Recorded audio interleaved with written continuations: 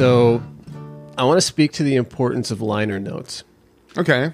Because we did a deep dive into the Amy Mann Queens of the Summer Hotel. Right.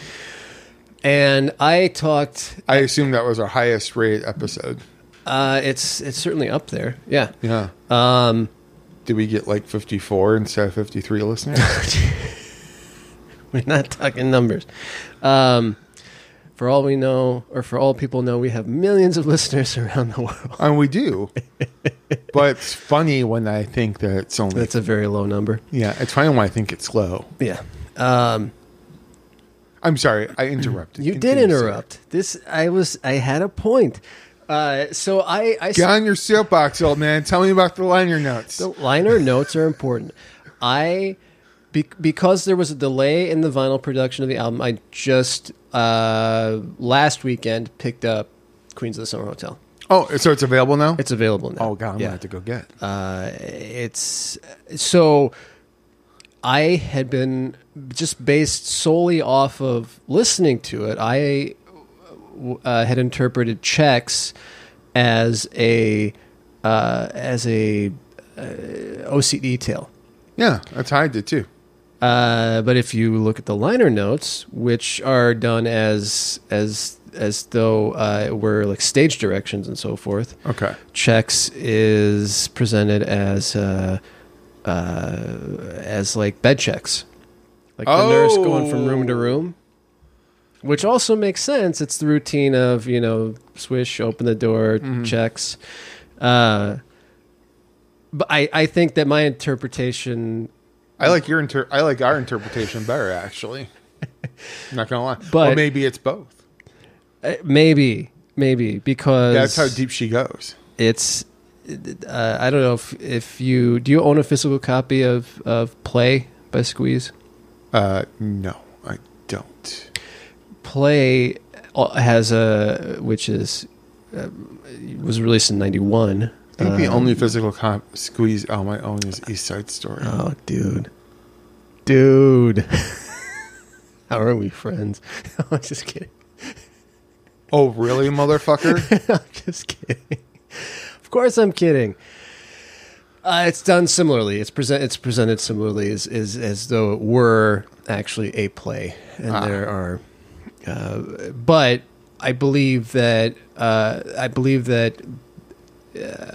that differed had nothing to do with the way the booklet is done for Play, whereas I'm sure Amy Mann did for Queens of the Summer Hotel. Well, she would have to. She's the owner and a distributor of the record label, right? But there is some discussion of amongst diehard Squeeze fans of if you listen to Play in the order that the songs are presented in the booklet, it tells a different story from if you listen to it the way it's sequenced on the record. He's making the jerk off motion, and that's our time to introduce our program, which is Mental Platypus. I'm Jason.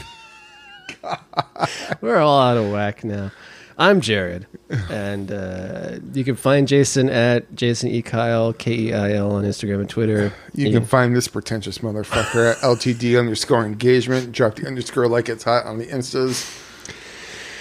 Yes. If you want to DM Mr. Jared, he's usually available for about 10 minutes on Tuesday mornings when I do the socials for this podcast. Well, and in that case, I would suggest actually doing it to the Mental Platypus account because that's what that's the only user that I'm logged in as. In fact, if you ever want to contact Jared, give him the email address. Oh yeah, it's Mental Platypus Quarterly because at one point we were going to do a magazine at gmail.com. There's still time, man. There is. I do need to adjust the website.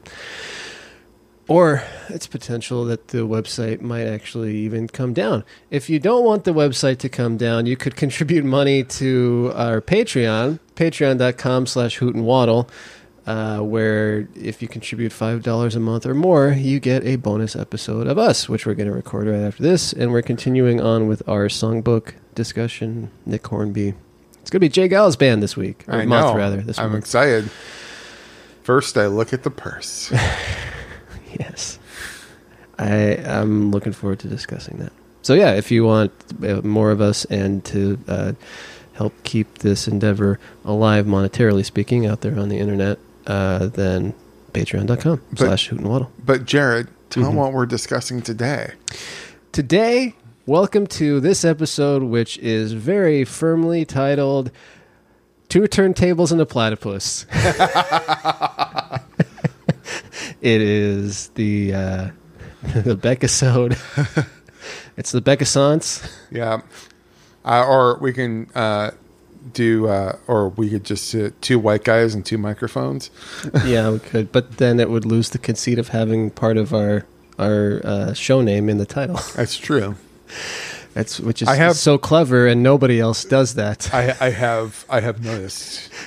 It didn't go over my head that you've been doing. It's because it gives me a giggle, and I have a small life, and might as well get my yucks where I can, as they say. Well, I won't yuck your yum, dude. That's a phrase that's relatively recent, right? Yucking somebody's yum. Yeah. Where does that even come from? I don't know. I got from listening to Risk for 3 or 4 years. Okay, straight. so it's not that new then. I just hadn't really heard it until recently. And also, when I think of yucks, I'm thinking of laughter, usually. Yeah. So anyway, the whole thing about this episode is we are going to do a discussion on Beck. We are, as tastemakers and connoisseurs of pop culture, going to rank very topical, of course, because Beck is as popular as he was in the mid to late 90s. If not more so. It's very, people are thinking, okay, I like Beck sort of, but I really need to, I want to dive into his albums. But before I do that, I want to see what Jason and Jared think about Beck and what their ranking is. Like, where should I Beck's start? Albums. Yeah. Where should I start with this Jewish Scientologist genius? Fret no further, my friends, because we've got you covered, and we're going to come in with our hot takes. Yeah. We mostly kept it to studio albums. We did, except, okay, so... Or the major label stuff. A couple of things, right? So we're doing... he had two very limited release albums pre-Mellow Gold that we both knew we were going to skip. And then he had an album between Mellow Gold and Oldalay called One Foot in the Grave, which I thought we were doing, and so put in my ranking, but you did not, which is fine. It's a relatively obscure album for most Beck listeners. I liked it. If we were doing it's now 11 instead of 12, I think. Yeah. So if we were doing 12, it would have come in at number 10 for me. Okay.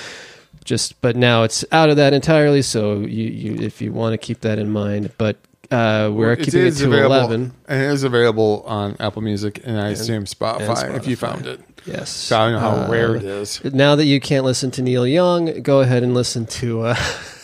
Go ahead and listen to Beck's. Or just give Tim Cook $15 and get, listen to it. The thing is, regardless of which streaming service you choose, you're giving your money to a corporation that does not pay artists enough for their music. Truth. So, yeah. All right. So go buy the records. Yes. So, but we're going to do this James Bonding style. And if you're not familiar with James Bonding, which is a podcast that both of us love. Yes. When they do episodes where they rank... Also hosted by two white guys. It is also hosted by two white guys. Sensing a theme here. But but to the point of that, if you're not familiar with how they do their ranking episodes, what they will do is they will individually come up with a ranking, and they will go from the bottom of the list to the top of the list, but they will just not discuss the items in their list until they have both named them. Yep. So don't peek at my list. Dude, you've been peeking at mine since I opened my book because I used a pen. Well, it's handwriting is more difficult to read upside down than Whatever. text. I'm saying. So I have not actually seen what. Yeah, we have not discussed this. We went out for our pregame breakfast and. Yeah, no. Very pointedly, we did not discuss our lists because I want to be surprised. Yeah. I want to be shocked. I want to be. And I think I'm going to shock you because I shocked myself. All right. Well, then, without further ado, let's go ahead and kick this shit off. All right, number 11. Number 11, Midnight Vultures. Same here. Okay. So my note was I don't know how you did this, but I like Beck a lot. I don't realize how much I like Beck though until I listen to Beck. And Beck is somebody who it's kind of an oddity in my music collection, I think, where I have most of his albums and I have a couple that are among my favorite albums of all time, but I don't seem to listen to him very often. But then when I suddenly decide, oh, you know what, I want to throw on a Beck album, I'm like, God damn it, why aren't I listening to Beck all the time? Yeah, it's exactly. He's very. That's the thing about him is like he's so solidly good. Mm-hmm. Like I didn't realize how much I loved him until, and I'll just like he started releasing singles independently like around 2012, 2013, and I listened to like this 12-minute record single, which we'll talk about at the end of the show. But it's like going, oh shit, like I fucking love Beck. I have like all of his fucking albums. Like how, like why don't I have like a t-shirt, man? Why do I not have like a poster up? Something. Like, yeah. Like right. Why? And then when I started dating my wife, I was like, oh shit, like we both like the same Beck album. Like it's just, Beck is someone who is always like on the tip of everyone's tongue, but never gets talked about because there's always someone who's like being more louder with their image. Right. Beck just kind of quietly does this thing, and it's like I didn't even realize Hyperspace was released until like probably like a month after it came out. Yeah. Like that's how like low on the radar. Right. I think he is for some people. But Midnight Vultures. My note when I listened to this one was least favorite ? And it proved to be true. It was my least favorite album. There's a couple of songs on there that slap. I like Deborah. Yeah. It was Sex Laws and Deborah. Yeah, those are the two. Those are the two for me. And like there's a few other ones. It's just the falsetto gets really grating. Yeah, it's just a style overall that I'm not a huge fan of. It's not that he even executes it poorly or anything like that. It's just I don't know. It's the one that I've listened to least in his catalog, except for an album that we'll get to eventually, I'm sure. And I don't know. It's not one that I ever have gone back to. And for me, it's also of all of his stuff, it seems so firmly time stamped to me. Yeah, it's just so kitschy. Mm-hmm. It's like I get what he was trying to do. Is just trying to do like this R&B thing, and like seriously, half the songs sound like they were made on Dare. There's no center. Right. Yeah, like there's no center to them. Like, and it's not. I find the falsetto to be getting a little grating. However, it does get to be grating.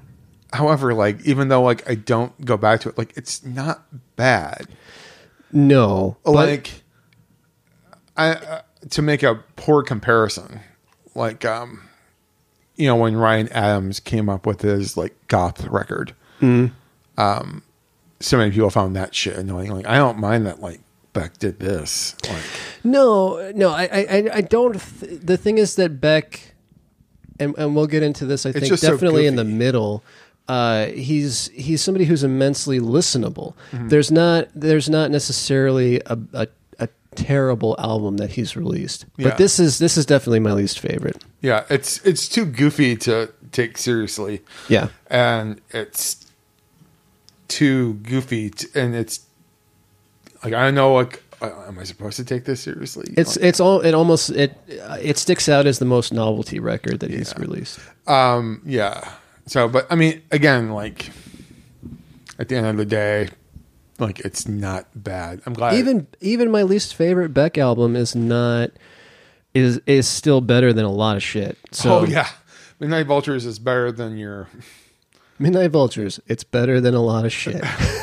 That's the advertising campaign for an album that I think came out in '99.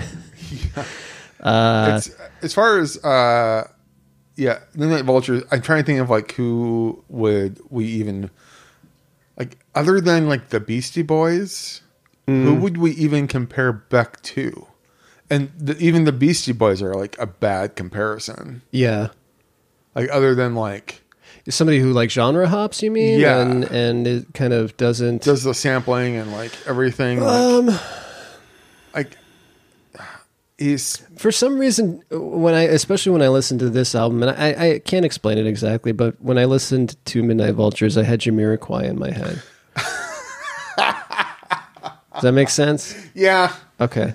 It does. Like I even like because he shows up briefly in the Sparks movie. Like I even thought. Oh yeah. I even thought like who would you compare Beck to? Yeah. Like I guess you could compare him to Sparks, but like even Sparks isn't like. So I think that in that comparison, the reason that you would compare him to Sparks is in his compulsion to just do whatever he feels like doing. Yeah. He's just going to write the songs and release the album that he feels like. It's like Sparks doing Balls. Yeah. You know? Yeah. So that's probably... And then you can really see also why he's such a fan of them as well. Yeah. Like, so this is his balls. Yeah. It's... This is Beck's balls.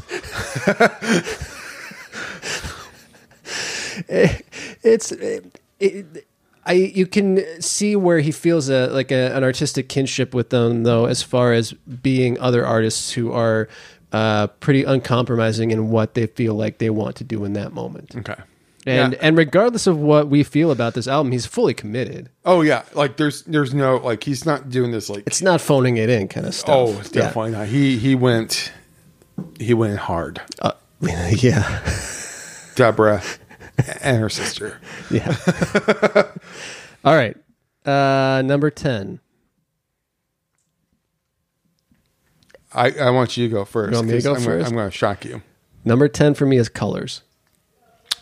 Number 10 for me is Morning Phase. Holy fuck. Okay, we can't discuss it yet. Number 9, The Information. Number 9, Hyperspace. Oh, shit. Number 8, Guero. Number 8, Mellow Gold. Number 7, Modern Guilt.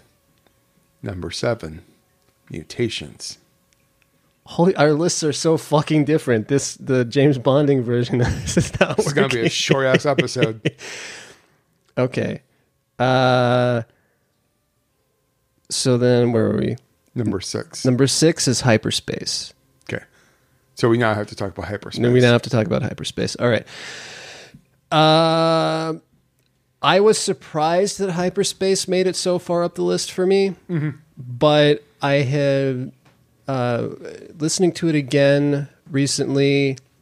It's, I think when we get to talk about some of the Information, Guero, and Modern Guilt, for me, especially as I was listening to these all right in a row, that swath of albums felt, while individually they are good, they all sound very much of a piece. And Beck, to me, was always in one of the great things about him is that his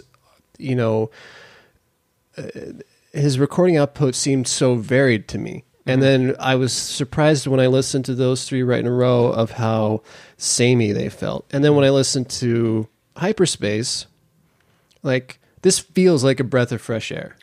I can. It feels like, to me, it feels like he maybe it was a production partnership with Pharrell. I don't know, but it sounds like a splash of water to the face.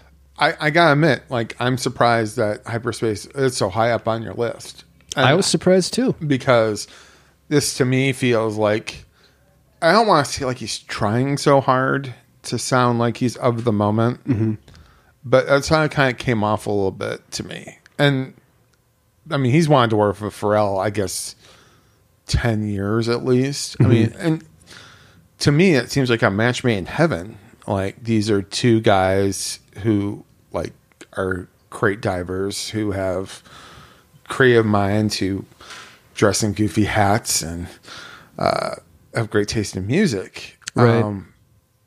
And I like the idea. And even on the cover, like, you put a Camry on the cover of your record, and you look like Don Johnson and Miami Vice. It's very 80s. Yeah. But you listen, and like I listen, and I'm like going, I like this, okay, but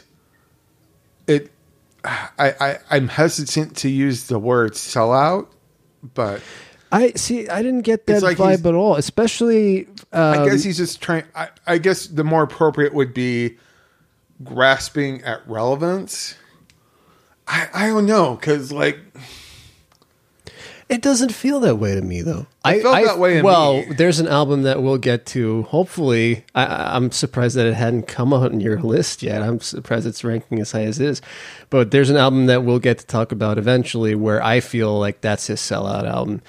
Or at least his stab at trying to grab to reestablish relevance. I think, you know, the final song on Hyperspace, Everlasting Nothing, I think is one of his best songs. I think it's, is it the second track on the record? On Eventful Days? Eventful Days, yeah. With the Phil Collins sample. Yeah. Is it Phil Collins or is it Genesis? It's the Take Me Home, you know, like, it feels like something Diddy would do. Like, it doesn't seem something Beck would do. It seems like everything. So here's a way to put it then. Like, it's just everything he's come up with, like all the things he's sampled to this point, like, are just maybe something that maybe other crate divers would find. Like on Ole, you got the Van Morrison version of on Jackass. You've got him doing the Van Morrison cover of Dylan. It's All Over Now, Baby Blue, and like just instantly, like, I know, like, this is Phil Collins. Like, it just feels like something that it's been done before. Like, and that's kind of how I feel a little bit with it. I mean, if he likes it, that's fine. It's just, it feels like this is turning an 80s song into like a ballad, you know, yeah. It doesn't feel very, you know, new to me. And that's the kind of thing I like about, especially with his work with the Dust Brothers, is like he takes these things and he makes them into something new and something that is goofy and obscure. Like, so I just, it feels like this to me feels like something very slick and very. It's definitely, I think, his slickest album, possibly ever. But I don't know, and that's why, I think what I don't like about it, or not so much like why it doesn't grab me as much, because it feels so slick. Whereas, like, it, you know, it feels even more distant than like. It feels a lot more. It doesn't feel like him. Like, it doesn't feel like he should be this slick. Even, but I mean, more power to him for like finally making a slick record.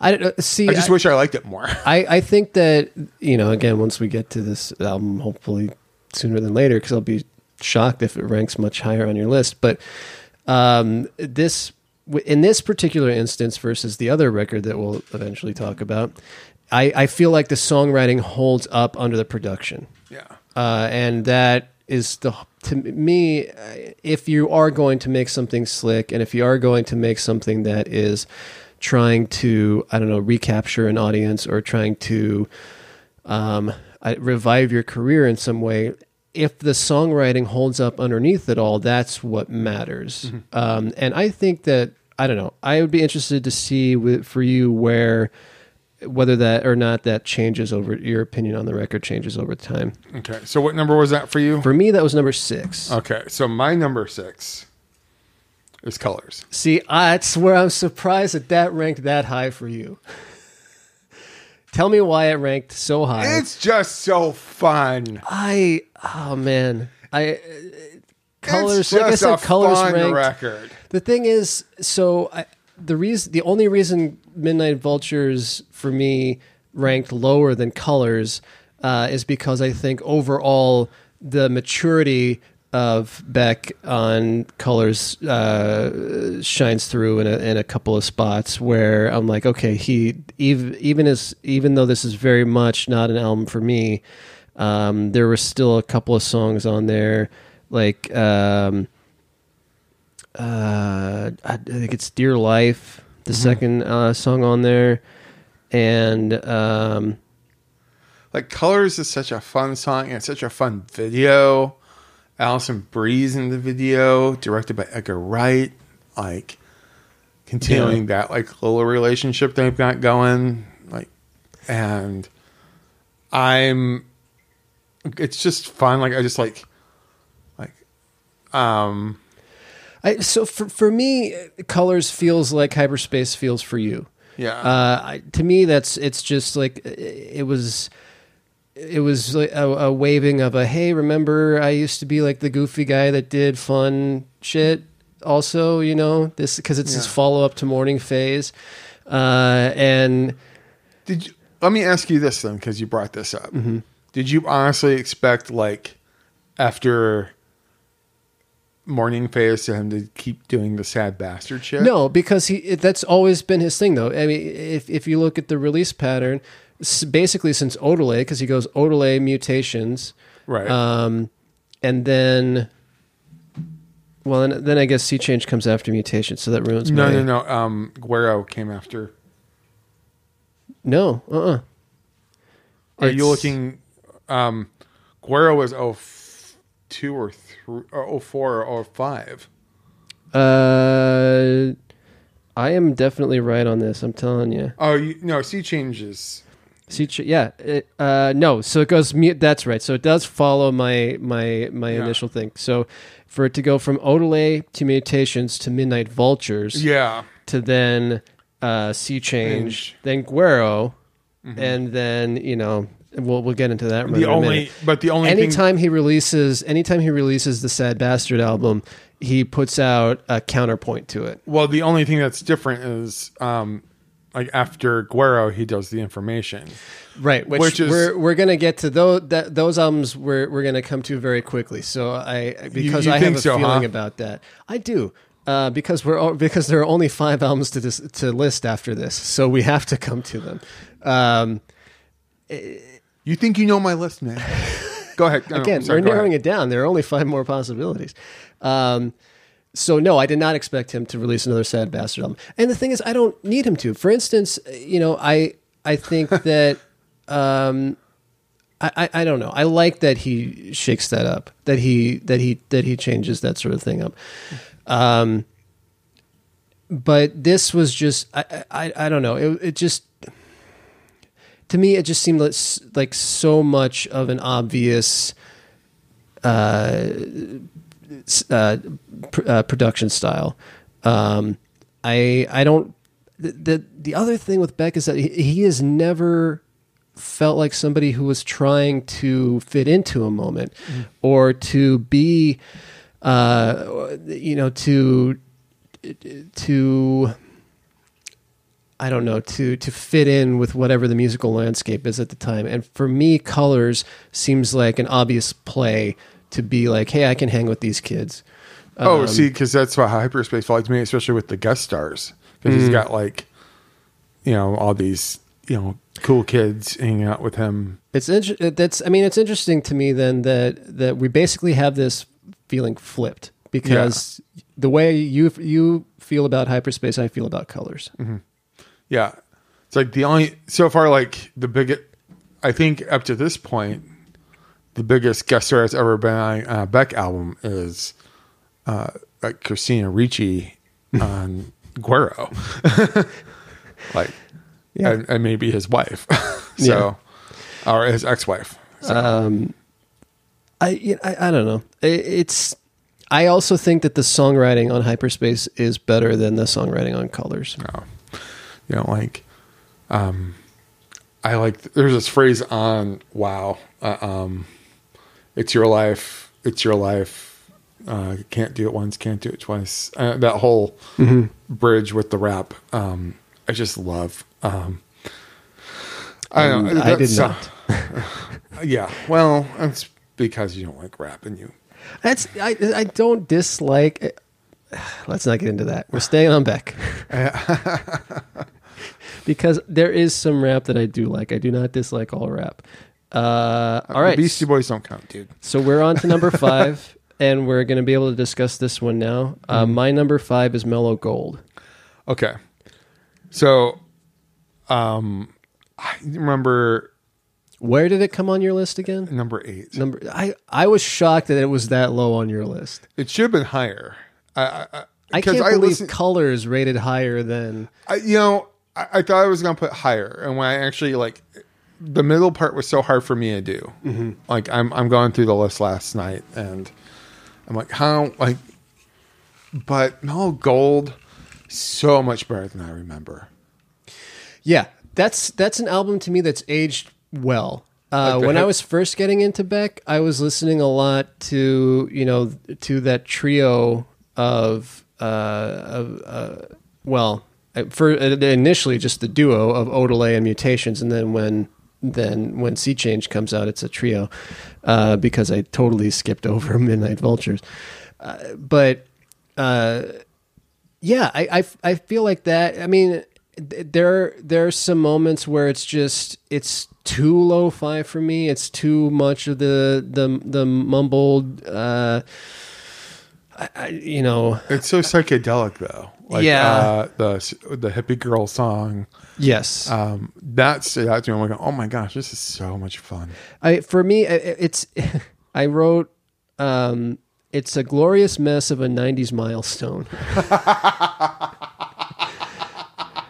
And Loser, Pay No Mind, Nightmare Hippie Girl, just fucking classics. Those are stone cold classics. Yeah. I was surprised because I remember having that album. I'm like, I'm just going to listen to Loser over and over and over again. Mm-hmm. And then when and of course I didn't, but it's one of those ones I never went back to for a long time. And then this forced me to go back. So and I didn't stop listening to it for the whole afternoon. I listened to it. I'm like, oh my gosh, this is so great. Well, I was surprised how high it is on my list, just because or rather how low it is on your list. How low it? Well, 8 is low for that. Yeah, but but there were some other ones that kind of snuck up on me too. We'll get to them. Yeah. Shortly. But yeah, it's got a firm place at the bottom of the top 5 for me. Mm-hmm. And it's something where it was not one that I had gone back to a lot, but listening to it in my run through for discussing this episode, I was like, you know what, I like this more now than I did when it first came out. Oh, same here. I'll probably listen to it when I get home. All right. What's your number 5? My number 5 is, I believe we can talk about Modern Guilt now, because that is my number 5. Which was my number 7. Yeah. So I also like Modern Guilt. Modern Guilt, of that run of Guero, The Information, and Modern Guilt comes up on top. I It think. shouldn't, but I mean, go ahead. Well, whatever. Explain yourself. Go ahead and explain yourself, I guess. Sway me. I don't think I'm going to sway you. I have no interest in swaying you. It's the title track and Gamma Ray. Those two songs in particular put it over the other two albums that I just mentioned. What I like about Modern Guilt is that at that time that came out, when Danger Mouse was the producer De jour of the time, you could tell it was like I'm sorry. It's going to bother me if I don't pronounce it correctly for any French listeners. Du jour. It's du, not de. I remember my college our French. Quebec Quebec listeners. Quebecois, you mean? Yeah, our Quebecois listeners. Well, thank you for your kind attention, I'm sure, as well as our listeners. But the thing I liked about Modern Guilt is that, a Danger Mouse produced record meant that it would sound like sort of like a Gnarls Barkley record, kind of, yeah, or like had the had the Broken Bells record come out at that point? I think so. So yeah, which that the whole thing isn't. Anyway, but we're not getting into Broken Bells. I don't want to get into Broken Bells now. But also the one that he did. Like this sounds like it still sounds like Rome. Yeah. Do you remember that one? Yeah. Rome that he did with Jack White and yeah. Well, I think Jack White either plays on this one or on Guero. Or maybe both for all I know. Because you don't have the liner notes? I don't have the liner notes. Oh, shut up.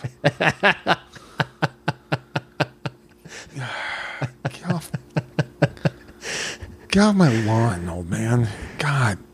No. I'm the old man. My lawn. You get off. Anyway, I like kind of the struggle here because it's probably not even a struggle. Like these are two people who probably should have been collaborating a long time ago. I think it's very clear to me how much Danger Mouse admires Beck, probably an inspiration, and it doesn't feel like this is like a Danger Mouse produced album. Right? No, there feels are touches like a Beck album. Yeah, it still feels like a Beck album. That's what I like about Modern Guilt is that he didn't make it. He didn't.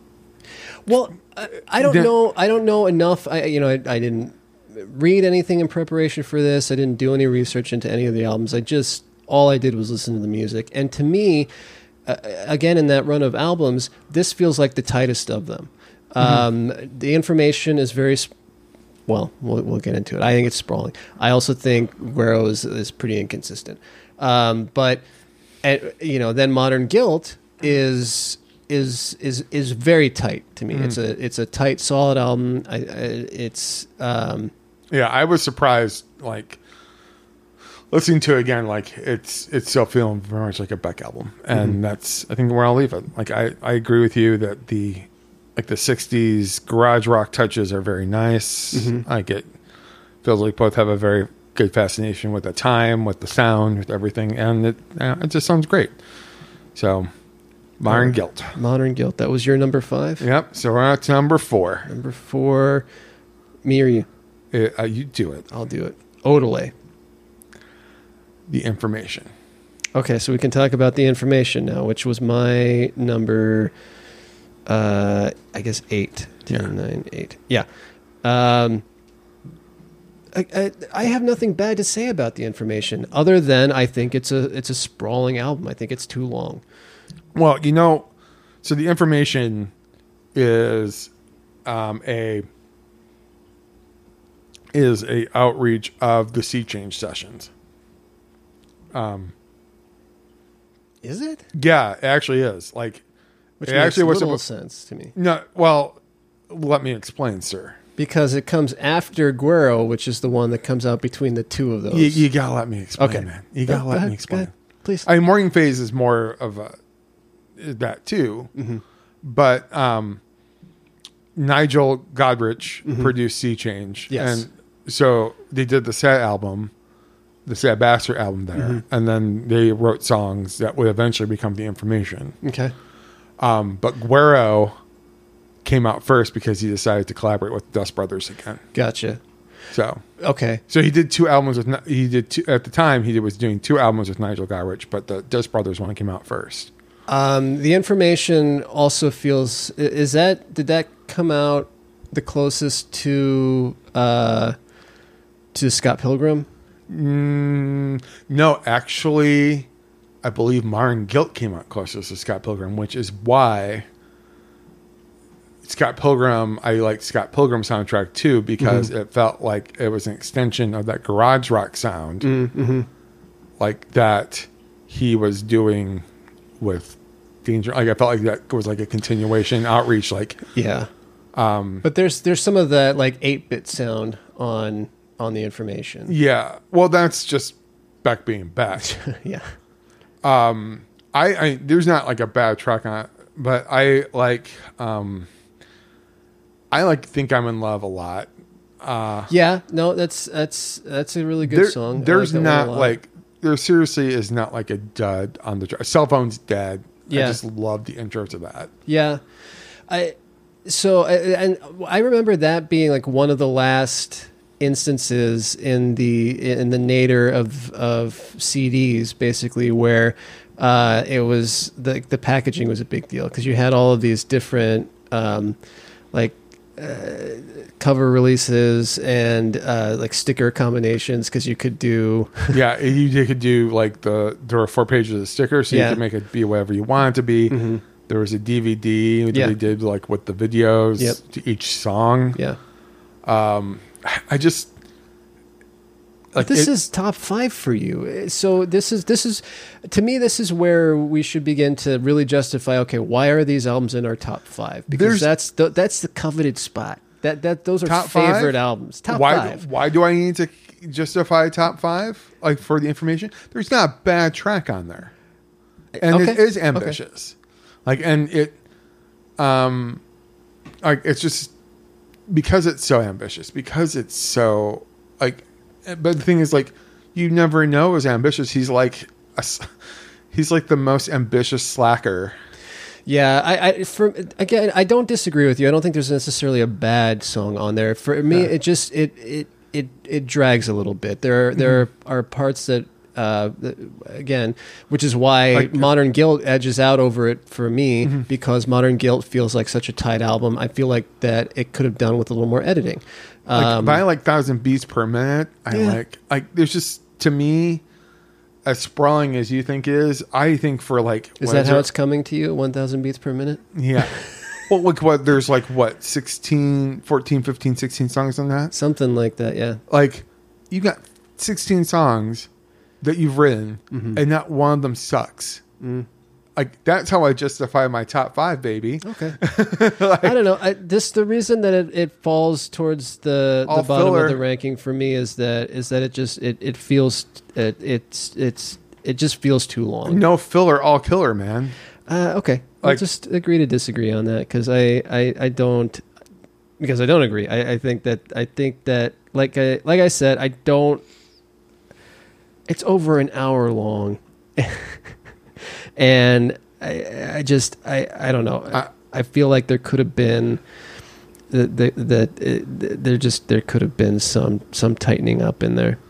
That's all. Oh, okay. Well, I'll let them know. Well, you convey that to Beck. You know, when you guys hang out for coffee or whatever, and you say, "Man, we went over these rankings the other day," and Jared thought this was he thought it was too long. I stood up for it though. I really liked it. It's in my top 5. Well, when me and the Mail Brothers and Mr. Hanson all go get at the espresso. Yeah. I'll get espresso at the farmer's market. I'll be sure to relay the message. Which please do. Did I tell you that we were probably going to do that if we didn't have to get home? Yeah, you did. That I was going to try to run to the Mail Brothers at the farmer's market. Yeah. Yeah, it didn't work out. But all right. it's What's okay. your number 4? When I go to the Super Bowl this year to watch the Rams beat the Chiefs, I'll be sure to. Are you getting the Are you getting the tickets that are printed on graham crackers like they did in The Simpsons or whatever? You remember? Was it it was some sort of cracker. The tickets are printed on crackers. Yeah. No, it's when I open the candy bar and I see the golden ticket to Super Bowl 56. Sure. All right. Okay. So we are at number 3. No, you're number 4, right? Or no, what was your number 4 was the information. My number 4. Your number 4 was, we switched. I think yours was Iron Guilt, right? No. My number 4 is Odelay. Okay. So, which you haven't come up to yet, I guess. No. Okay. So, my number 3 is Morning Phase. Okay. So we can talk Morning Phase because Morning Phase was how low? 10. Holy shit. And I do not regret, sir. What? What? I'm somehow turning into Richard Nixon. You want to talk about a long album. Morning Phase. Oh, really? Yeah. Morning Phase is like a warm bath. I just want to sit in it and let it do its magic. Like a warm bubble bath with like a bath, like one of those fancy bath bombs that's aromatic or whatever. Yeah. Yeah. No. Yep. No, I don't want to. Well, okay, so it's my turn to justify why it's so high for me, and that's why, because to me it is the sonic equivalent of a relaxing warm bath. I want to sit there in it and let it fill my senses and just luxuriate in its rich sonic palette, and yeah. Well, that's great. Feels like Sea Change Part 2, which it is. I disagree. It legitimately is. I mean, it is an extension of Sea Change. I think it's a close cousin to Sea Change, but no, it's literally like the leftover songs from Sea Change, dude. Okay, well, see, I mean, it's a little nothing of it, but it's a little brighter, I guess. Yeah, but I think it again. Like I think it's too long. Like, and it's good fall asleep music. I agree to disagree on that. Then to me, it's top 3. It's top 5 material. Oh, wow. Middle of the top 5. Hey, that's fine, man. That's fine. You know what my number 3 is? I gotta tell you, this is what surprised me. Olay is my top 3. Is my 3rd. Well, it was number 4 for me, so we're pretty close on that. I honestly thought it would be number 1. I knew it was not going to be number 1. I knew it wouldn't be your number 1, but I was surprised it wasn't my number 1 because it's consistently like. So it's probably the one I listen to the most. Not for me. So Odelay, which I have a copy of on vinyl. Side 1 slaps. Really? Because so do I. Oh, really? Oh, really? Well, you're so cool, Jared. You have a vinyl, so do I. The only reason I want is the only difference being that, of course, I have Morning Phase on vinyl too. Oh my god, so do I. The point is the whole reason that I'm making that point is that I think there's a clear delineation between which is the better side. And which, of course, most of my listening to it had been on CD because I bought it when it came out and it was on CD. But if, when I listened to it this time, prepping for it, I listened to it on vinyl and I'm like, side 1 is fucking perfect. And I get to side 2 and I'm like, there's a few duds on this one. Which one? Tell me what's the dud on side 2, because I'd love to know. Okay. So and there's another thing I wanted. I'll justify the duds first. Hang on, I will justify the duds. I think that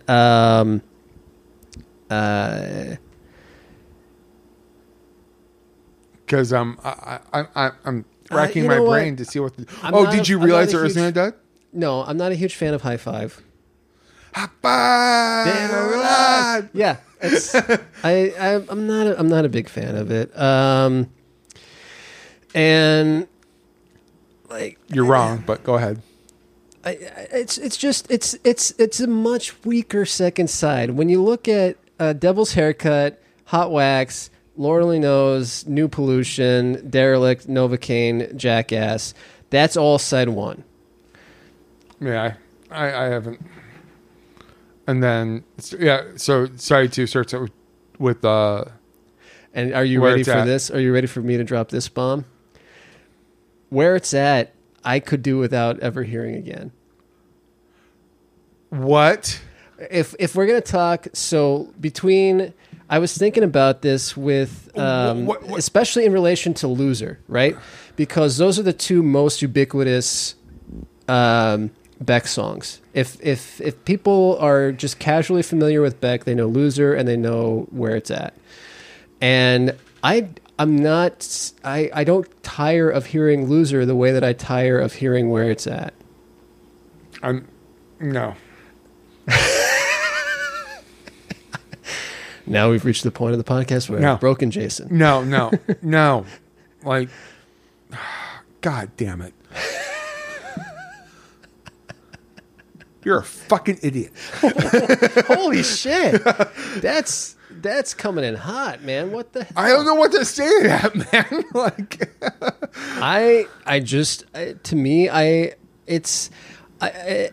it may surprise you to know that I have Bruce songs that are like that too, where I've just heard them so much and I don't love them. And it's just like, I could do without hearing it again. It's okay. Like, I know it without ever hearing it again. what Bruce song is that for you? Ramrod. Oh, yeah. That's fine. But, like, you don't, like, Where It's At. that's like, What else is there to it? that is like the song that is Beck, man. Where It's At. Two turntables and a microphone. Where It's At. Yeah, it's just, there's not much to hold it up. It sounds great. No. But, that was a good drum break. It's beautiful, Dad.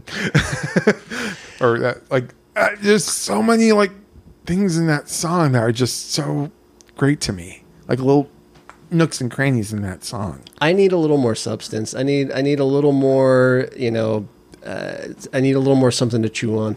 No, you're just not looking hard enough. What? I don't know what to tell you. How much dude. harder do I have to look? I don't know, but I'm a lyrics guy. And as far as oh, well, that explains it. That explains everything. That literally, like, this whole argument's been moot anyway. Because I forgot. You're a lyrics guy. He said You're disdainfully. you're a damn poet. How I don't know what to like tell you. all this, like, it doesn't have to be poetry, man, but man, if it makes you move, it makes you think, There's this is why I'm not such a fan of I don't know, more dance music kind of stuff, because if it doesn't have enough to pique my interest from a lyrical standpoint, whether that's a clever turn of phrase or a good a good story song or something, then I lose interest quickly. So that's what it is. yeah. So For me, it's not exactly. So the where it's surrealism, the surreal lyrics, the nonsensical lyrics of Beck do not matter to you. But so this explains a lot, why you don't appreciate the sample heavy ones. at. Right. Yeah. Exactly. As opposed to the sad bastard ones. Yes. Okay. Well, that explains a lot, but I mean, you're definitely wrong about Where It's At. You are not where it's at, sir. Take your 2 turntables and a microphone and go the fuck home. You are home. Well, I am. I'm already here. Well, I am surprised how I've got 2 microphones and 1 turntable. God. Well, for me, I was surprised it was number 3 because You thought it was going to be number 1. I honestly thought it was going to be number 1. I think I know what your number 1 is now. You know what my number 1 is. I'm pretty sure you do at this point. It's, and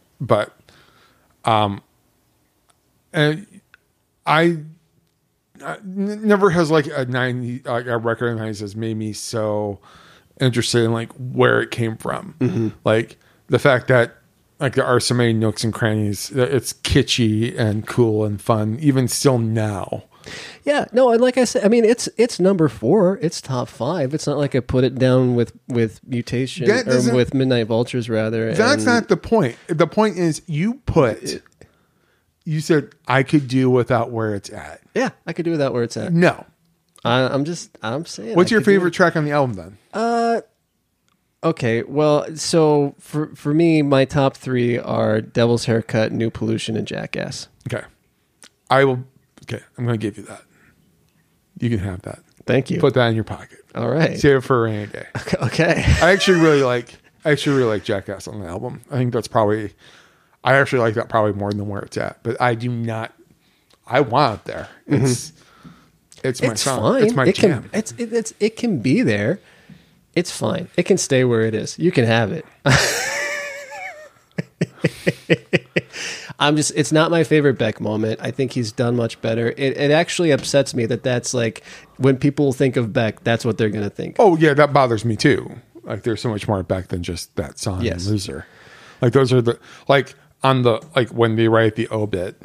Yeah. In like 50 years. Because Beck will live forever. He's going to outlive us. I mean, he's a Jewish Scientologist. Hasn't he officially left Scientology? Didn't he say... Technically, he was never a part. Like, it goes... Yeah. You could go either way. Like, he's different on the opinion. But I mean, like, I think either way, like, he's between those two, like, he's going to live forever. Sure. Yes. Between science fiction and Jewish mysticism, which, is kind of a flavor of the same thing, he's covered. Yeah. He's good. He's going to be fine. Like... He's going to eat. It'll be some lox and. All right, we're almost done. We've got 2 more to discuss, and I think that it's going to be a quick. We're going to name our number 2 and number 1, and then we're going to get to. Okay, so number 2 for me is Mutations. Okay, so we'll discuss Mutations because Mutations was surprisingly low on your list for me. Oh, it was number 7. See, that was surprisingly high for me. I am shocked, sir. I think it is a perfect album, and potentially the only perfect album. Notice it's not my favorite, but I think it's the only perfect album. I think it's his Almost Blue. I think it's his. Well, you can't say it's his Almost Blue because Almost Blue is a covers album. Well, no, but it's his like I'm going to do something different album. So more Imperial Bedroom. Yeah, sure. Why the fuck not? It says, "Hey guys, I'm a serious songwriter" album for you. I guess. Like so okay. Let's just quickly go through the track listing of Mutations, and you tell me why this is. It's going to be, this is contentious. I'm shocked. We're actually more. I was fine. I was literally fine until you said I could do without where it's at. Okay. Well, but I could. So, but I could not do without. Every song on Mutations is fantastic. And I'll explain. I don't know why, for instance, The Information ranks higher on your list than Mutations. How is that? I've explained myself to you over and over again. It opens with Cold Brains. Okay. Can I explain? And then Nobody's Fault But My Own. So good. So good. So Mutations have been marketed at the time as a throwaway records, throwaway song album. Okay. So at the time it didn't interest me because it was incorrectly marketed. It was incorrectly marketed. Yes. It was just because there's not a dud on here. Yeah. So it's still got the two. It was like if you're looking for 2 turntables and a microphone, look elsewhere. You're not going to get that here. Well, that's very true. And that's what I wanted. And having listened to it like a few times, now it's moving up, dude. Yeah. So currently, right now, at this point in my Beck ranking, it's 7. Yeah. Okay. It could go up even higher. I just was like, oh, damn, this is like much better than I thought it was outside the one time I listened to it. You know, 1 or 2 times I've listened to it to this point. Okay. So that's why it's so low, dude. Okay. I see why you like it. I just want to I want to name check some specific songs. Cold Brains, obviously. Yeah. Nobody's Fault But My Own. We Live Again. Cancel Check. Bottle of Blues. All of them fucking just they're brilliant songs. They're all like, dude, we're ranking like the most consistent artists like of the modern era. So like, but don't blame me because Geffen decided to like market this as like a non-essential B-sides record. Well, I mean, it's an essential like A+ record. That's what I'm saying. Okay. All right, what's your number 2? God. It's Sea Change. Okay. We can't discuss that yet. Okay. Well, actually, we can now because my number 1 is Sea Change. Yeah. I Gut Punch of a record. It's that record, which, okay, what year did Sea Change come out? Sea Change came out. No. There's no way. It did not come out in 09. 3. 02, September of 2002.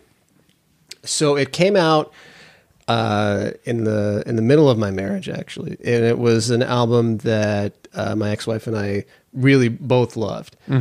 But then it became a much more important divorce album for me. Yeah. A couple years later, where I was listening to that one a lot. I believe that specifically hitting repeat on Lost Cause. Yeah. I believe I listened to that one a lot when I was breaking up with a girlfriend at the time. And that was definitely my fault in that relationship. And I was feeling very bad about myself. And I listened to Lost Cause a lot. That's how I felt. I think that Lost Cause should go in the annals of like best breakup songs of all time, and maybe just like one of the best songs of all time. No, it should be like it's definitely number 1 with a bullet on the Sad Bastard. It absolutely is. I'm tired of fighting. Tired of fighting. Tired of fighting for a lost cause. Because baby, there's too many people. Baby, I'm a lost cause. Yeah, baby, you're a lost cause. That's but there's too many people you used to know. They seen you come and they see you go. Yeah. Yeah. You know your secrets, or they know your secrets. You know theirs. Yep. Yeah. So good. Oh my God. But that's and I think so. But that's why for me, it's number 1, even though I feel intellectually that Mutations is the better album, and it probably should be my number 1. Emotionally, Sea Change is my number 1. And then you know what the next, like it came out like a year later, was Eternal Sunshine. Oh yeah, where he does that Corgis cover of everyone's got to learn sometime. Yeah, which it's so his interpretation of it is so good. I know. That project feels like Eternal Sunshine is like an extension of that album. Yeah, absolutely. Yeah. All right. What's the only album that you haven't? Guero is your number 1? Yep. Really? Yep. Okay, justify that for me, my friend. Well, I'll explain. It's for one, again, there's no... Because I think it's fine. Again, this is not... I have nothing really bad to say about that album, other than when I was listening back to everything, and I listened to, starting with Guero, then The Information, then Modern Guild, for some reason, those 3 albums felt very much... very samey to me, like sonically, even from it felt like, especially between The Information and Guero, it felt like there were some songs that shared that even shared a sonic palette, that shared like some even maybe chord progressions in there or something. There were a few that sounded very similar. So listening to them right in a row highlighted for me that those 3 albums just did not feel like they had a lot of newness between them. So that's my only criticism. For one, like, you're not gonna, like, other than your Sea Change, your Morning Phase, and your Mutations, none of these songs offer any insight into the man that is Beck Hansen. Right. None of the other songs. Guero feels like it has a sense of place of South LA with the rhythms and everything, which is where Beck is from. I would, go ahead. And Guero is what he was called when he was walking. Right. Like, for me, it's like, gives some insight to a little bit of insight to who he is. And plus, the rhythms are damn good. Yeah, I like it. Yeah. I do like it. It's, it to me, even more than Ole, feels like an opus. Like, okay. It's a declaration of, like, this is who I am. I am a world music loving, dumpster diving, absurd. I would say that dude. that Guero is a much more confident album than Odelay is. That's also why I like about it. Like, this to me feels for confident and more of a declaration of who he is or who he was at that time than anything he's done, especially in these sample heavy records. Well, and I would even venture that that the songwriting on Odelay is also overall better than Odelay. I think that like, I don't have a where it's at on Odelay. Where it's something where I'm just not interested in it lyrically. You shouldn't have a where it's at all. Whatever. But it's. I'm not disputing that it's a classic song, and it's not. I'm not saying it's a bad song. Just for me, it's like there's not enough to. Yeah, but Guero, there's no song where I feel that way. Yeah. There's actually, like, if you sit there with the liner notes and read the lyrics, then. How many soapboxes do you got in this apartment? It's hard to walk around without hitting one. I mean, this is a 1-bedroom, right? Like, where do you, like, between the books and the soapboxes? I have a button. They just pop out of the floor. How do you bring women home? Well.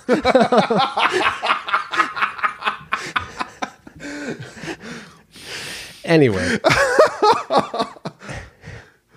So, but if you sit there and read the lyrics, there are quite a few that are actually really heavy lyrics that are paired with some serious beats. And when I say serious beats, I don't mean serious. It's like it's a very rhythmic record. It's a very poppy record, and often that sound is paired very nicely with some dour lyrics. And so I have a lot of appreciation for that now that I really didn't when I first heard, like, Summer Girl. Yeah. Well, I feel like this has more of a sense of who he is, like, where he's come from. I mean, you realize, like, he had, like, a weird childhood, like, but, like, his dad is an arranger. Yeah. And his mom is, like, worked with Warhol. Yeah. So, like, and actually birthed his ex-wife, like, not out of herself, but just to be clear. Delivered her. Yes. Yeah. Like, was there when she can't, so it's sort of like this, a doula kind of thing. Yeah, I think so. I don't know. So, like, the fact that, like, these two have come, like it's sort of like this, makes like this, his arranger father and his weird mother, and just all kind of comes together. And it's like, and also since the place of where he's grown up and where he's lived, like, it just, Guero feels like I know where he's come from with us. Like, I guess it's who he is. And there are some, some songs that I find, again, when you sit and read the lyrics along with it, stuff like Black Tambourine, and what am I thinking of besides that? But I mean, Farewell Ride is it's just a great song. I think that is, an instance where they actually, the mood and the lyrics, complement each other. Plus, you got the Vegetable Man. Yeah. Yeah. But like Broken Drum too. There's a lot to like on there. I mean, and what's not to love about a rave up like E-Pro? Yeah. So it's, to me, it's got some nooks and crannies, but again, it's the first one you get to see him as a person and not as a sad, breakup Beck. Yeah. So, which I like. I like fun Beck, when he gets over the girl and gets back on the horse and I am an ardent fan of Sad Bastard Beck. Yeah, and that's fine. I mean, but that's interesting. So for us, I was surprised because I honestly thought going into this, no matter what, Ole would be my number one. But it's interesting to me that I don't know. With all of those, if you think about the classic run, basically, or what most people would consider the classic run of Mellow Gold, Odelay, Mutations, right? Mm-hmm. It's again, just because of the way it's marketed, I'm surprised that you can, and I know why now that my anger has died down a bit. I've taken some deep breaths and I've decided to honor, I guess, your opinion, though I don't respect it. Jesus. That you consider that Mutations is considered like the classic run for you, part of that run. Because to me, is Mutations and Midnight Vultures is the two things I kind of skip over as far as the classic run goes. Okay, sure. He had the mid '90s run with Mellow Gold and Ole. Yeah, and then he kind of I got Grammys now. Yeah, did the various singles and such. He did that Life Less Ordinary Deadweight song, and then he did Mutations, and which the way it was marketed, I was like, there's just samples, guys. It's just songs he just does. Which is probably why you did not really think to include One Foot in the Grave. Yeah, exactly. And then which is very much I think belongs. One Foot in the Grave belongs in that. It's that first instance to me of where Sad Beck is going to come into play. It would be, if you want to split his career basically into the Sad Bastard and the Not Sad Bastard, you've got One Foot in the Grave, Mutations, Sea Change, and Morning Phase. Yeah. Well, it's just so funny that people will consider hardcore fans would consider the 90s run to be, the classic 90s run to be Mellow Gold, Ole, and Midnight Vultures. But for us, our respective number ones are his mid-aughts records. Yeah. Sea Change and for me, and Guero for you. Yeah. And I see the information too for me,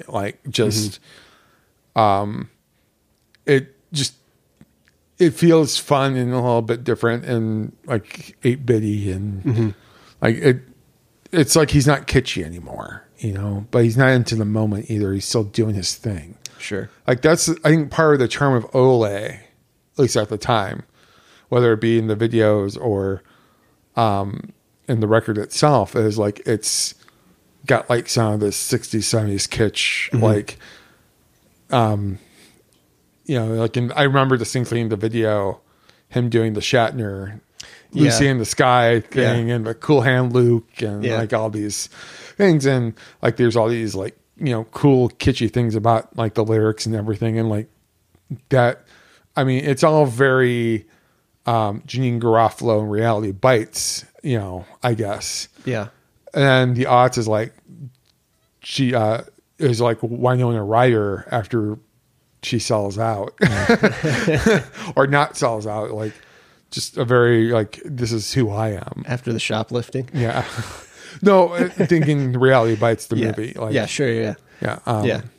So, and me and, or the Ethan Hawke character. Right.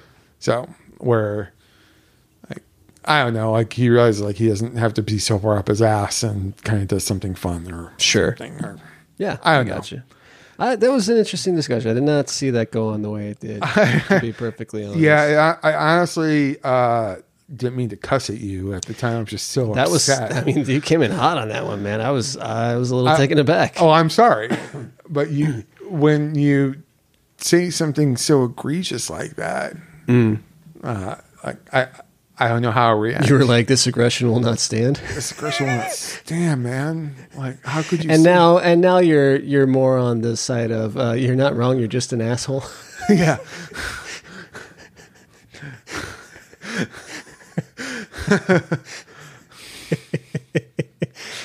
All right.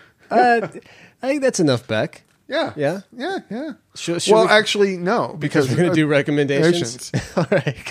Go for it. You're going to go first. Yeah. So, like we talked about the albums, but there are some like singles that didn't probably make the cut, like ones that aren't album ones. Right. Right. Yeah. I mean, they wouldn't make the I- cut because we were talking specifically albums, and if they were non-album songs, then So there's like Your One Foot in the Grave, which we didn't discuss. There's Song Reader, which we didn't discuss. we did not discuss song. Yeah, which is a really interesting project that would be worthy of a discussion on its own. But yeah. So there's other like little things we didn't discuss, but for like a run in like in the late aughts, I think after the Information came out, he came, and then like in the early tens, he had like a run of like singles that didn't make albums. The one in I think in 07, there's a song he did called Time Bomb, which is like this really, like there's a little bit 8-bit and there's a little bit of, it's like a good party record. Okay. Like it's seriously like a good party song. I've been running to it for about 15 years now, and I never get tired of it. So I would recommend looking that up if you can. He's performed it live the 2 times I've seen him do it, or 2 times I've seen him live. Which if you ever have the chance to see Beck live, I recommend. It's never dull.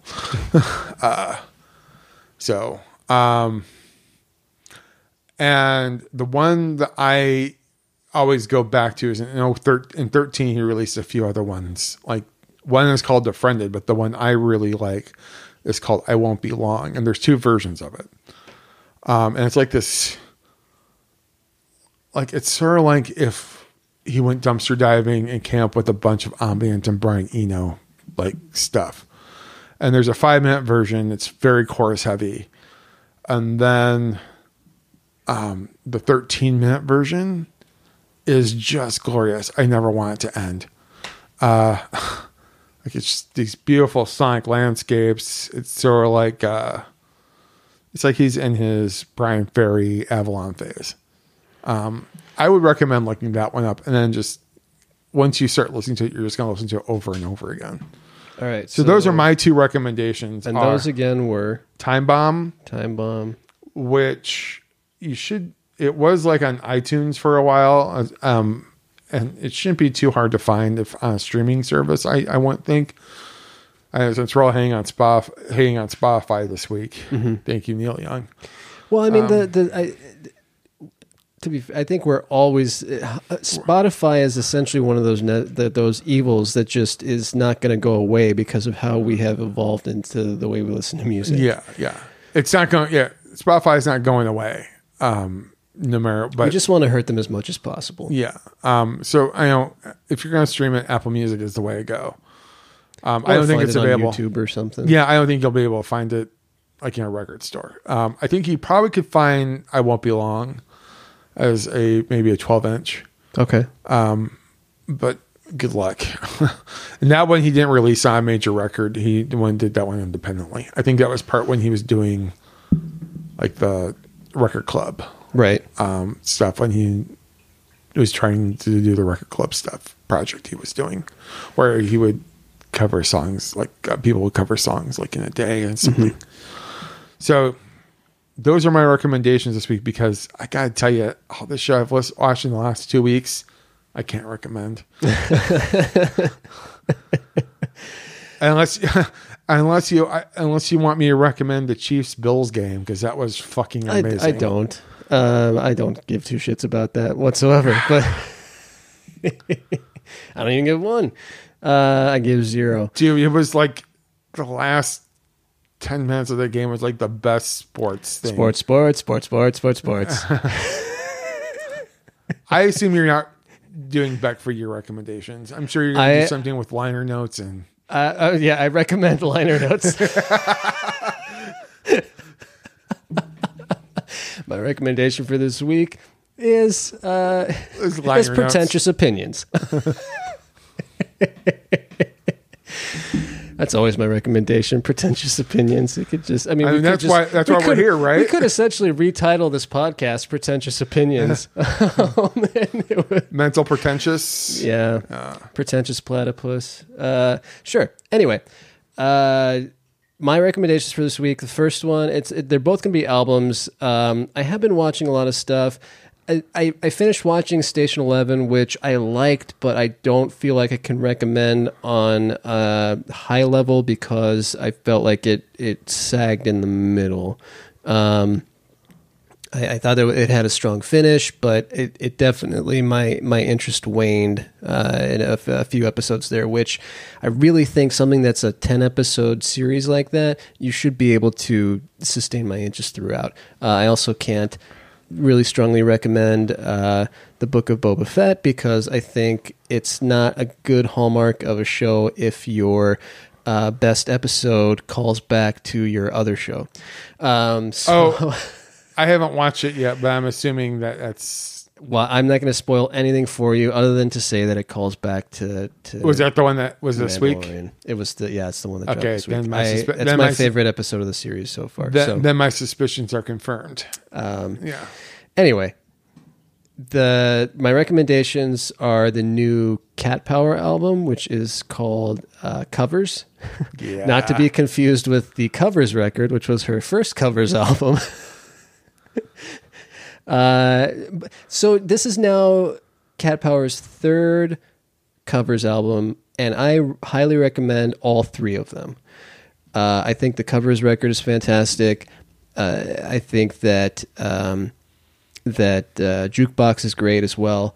But this album, any time that you have a song where I have to double check and be like, wait, is that Against the Wind?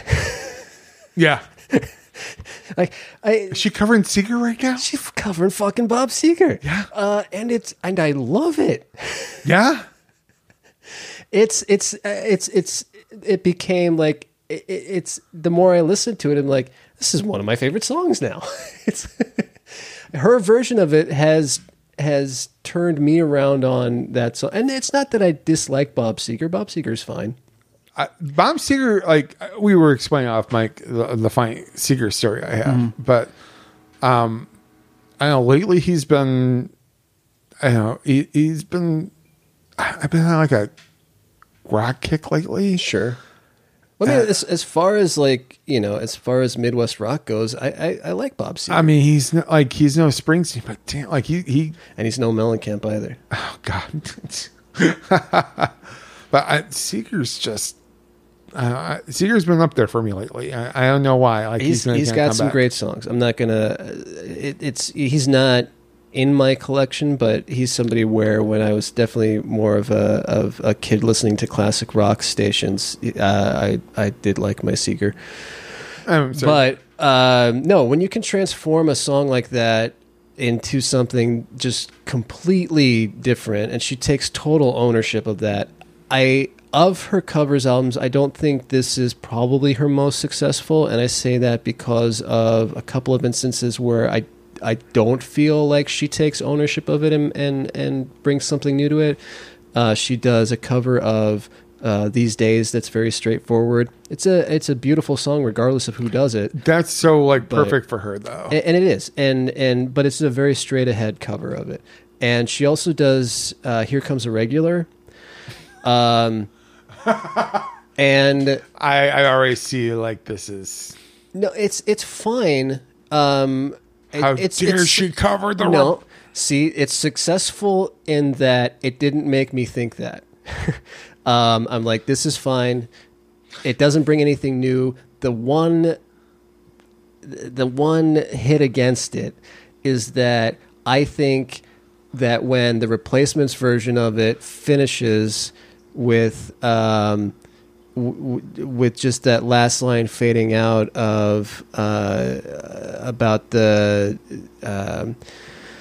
oh god, I'm gonna need to pull it up. So in the original song, the original recording by the Replacements, Here Comes a Regular finishes not on a chorus. It finishes on the lines about the leaves, which are turn your back on a pay you back last call, which is I almost caught that fucking great. But first the glass, then the leaves that last, then comes the snow, ain't much to rake anyway in the fall. And they kind of fade out on that. And in Cat Power's cover, she goes back and does another chorus. And I think it's more poignant to leave it on that, the melancholy of the last line of that verse, than to go into a chorus. That's all. But would you say she made her own by doing that? She did, but I don't think she brought anything new to it. There are also a couple of instances where, like, her cover of Pale Brown Eyes, or Pair of Brown Eyes, whatever it is. I don't mean to be dismissive of it because it's a great fucking song by the Pogues. Her cover of it is an odd choice to me. But overall, again, I highly recommend it. Those are just a couple of things. Again, anyone that can take a Bob Seger like that and transform it. And I've never really listened to like Ariana Grande. But now you're thinking, maybe I will. No. I'm thinking that, hey, Cat Power delivered a very nice cover. But did you listen to the original? That's why I wanted to. No, I didn't. I don't feel like, when an artist I love does a covers album, I don't always feel compelled to go back and listen to the original. Like, when Costello did Kojak Variety, I was like, some of them I'd heard the originals of, but I didn't really feel the need to go back and listen to, or with Almost Blue, I didn't feel the need to go back and listen to. Same thing with Cat Power. If I like a covers album, it's because I'm appreciating what that artist is bringing to those songs. And I may not necessarily like, if I happen to know the song already, that's one thing. But it doesn't always make me go seek out the original. Like she opens with a Frank Ocean album, Frank Ocean song, Bad Religion, which I had not heard his version of, but I think Cat Power's version of it is very good. Okay. Anyway, so that's recommendation number 1. Recommendation number 2, and the reason we're saving it for last, is going to be gotten to in a minute. I love the new Elvis Costello, which is not a given. I am a huge Elvis Costello fan, but especially over the course of the last several albums he's released, I would not say that I would highly recommend them. I have them because I'm a completist when it comes to him, but I would not say, oh, look now, one of the best, it slaps. I would know those are words that would not come out of my mouth unless I was saying them for right now when I'm saying that's not something I would say. Yeah. Or even, yeah. So, and Hey Clockface was fine. I thought it was too inconsistent for me personally, but The Boy Named If, I think I'm going to say that I think it's his strongest album since the Delivery Man. It's also his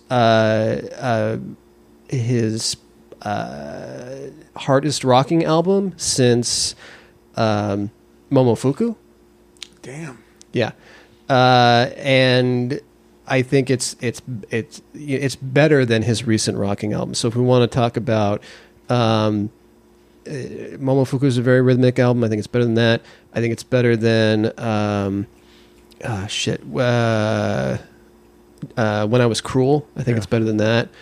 I think it's probably his best album with a band, two of the members of which who were already in that band, possibly since Brutal Youth, of that type of music, that more rock and roll centric.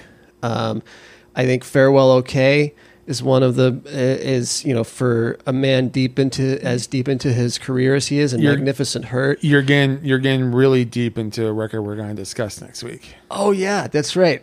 Okay, so I'm not going to get too into it here. I'm going to make it a recommendation because I certainly recommend you listen to it ahead of our next episode, because we're going to do a deep dive on The Boy Named If by Elvis Costello and the Imposters. All right. Thank you for stopping me there, because otherwise I would have continued to talk about it. Yeah. we would have been here for another hour. We got shit to do, man. We got a whole other podcast to record. That's true. We have a bonus pod to record. Anyway, yes. Boy Named If, Elvis Costello and the Imposters. Go listen to it somewhere, or go buy the record and sit there with the liner notes.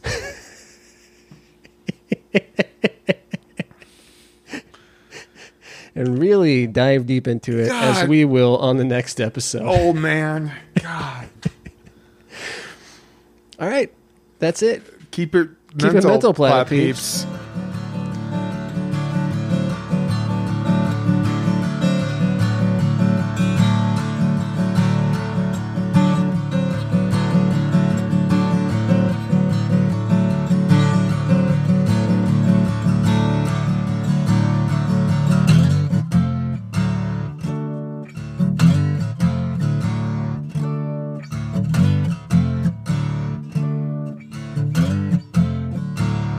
Mental Platypus is a production of Hoot and Waddle, producing fine arts and culture podcasts and publishing works of experimental literature since 2016. To learn more about Hoot and Waddle, please visit hootandwaddle.com. To learn how you can help support and sustain Hoot and Waddle, please visit patreon.com/Hoot and Waddle.